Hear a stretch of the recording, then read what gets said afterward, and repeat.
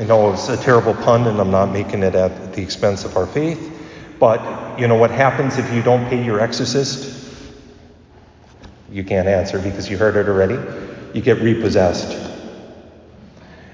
It's terrible, but there is a truth there of if you don't pay attention to what the exorcist does, or don't pay attention to what the church desires for those who have had demon possession and have been able to have that possession broken through the ministry of an exorcist, they are in a worse situation because the demons already know them, they know the structure of the mind, they know how to work, and they come back and they see everything clean.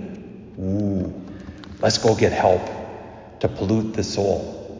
So there is a spiritual truth here, that if we're not being filled with God, being filled with His presence, we allow demon activity to be present. Now, in our day and age, of course, the demonic is less and less, thank God.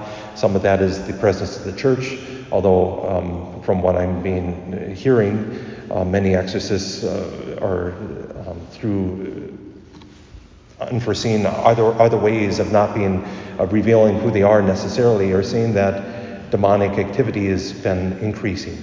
Well, all we have to do is watch the news and see sometimes how some of that might be there.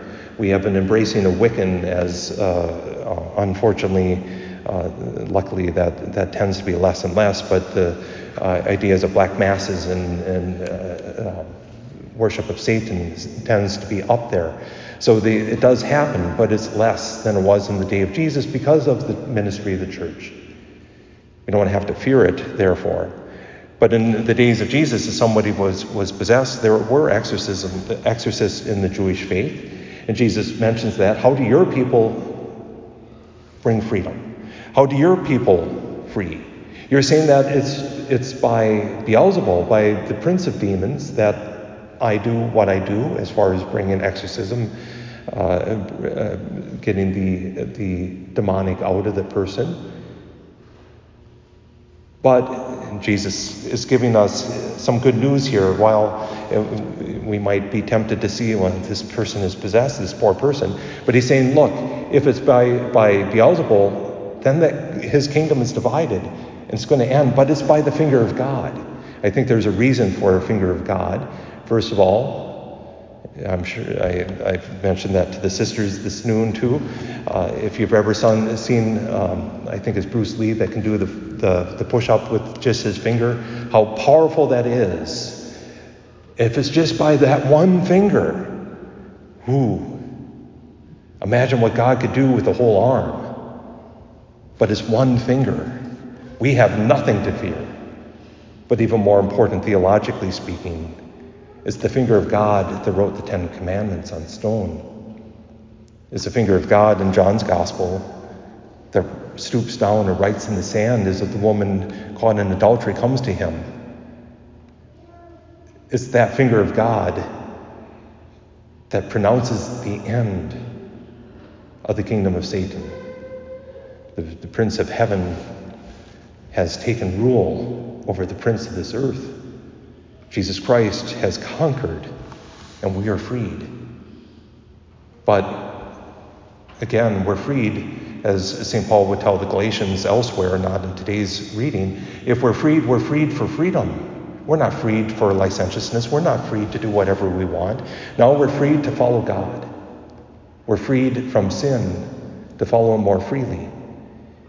And that means we have to make sure that the house that God has created for us, St. Teresa of Avila, whose feast we celebrate next Thursday, it reminds us that we are created almost like a castle, an interior castle, that we have different rooms in that room where Christ wants to dwell. We have to allow that place for Him to dwell. We can't fill it with other junk. And if we don't allow Christ to dwell there, something is going to fill it up. The other day I was talking with someone about a hoarder I knew. It's amazing how we instinctively know somebody who's a physical hoarder, but we hoard junk in our own hearts. So even if we're not demonically possessed, Thank God none of us are, I don't think. Even if we're not possessed, we don't have space sometimes for God. We have to allow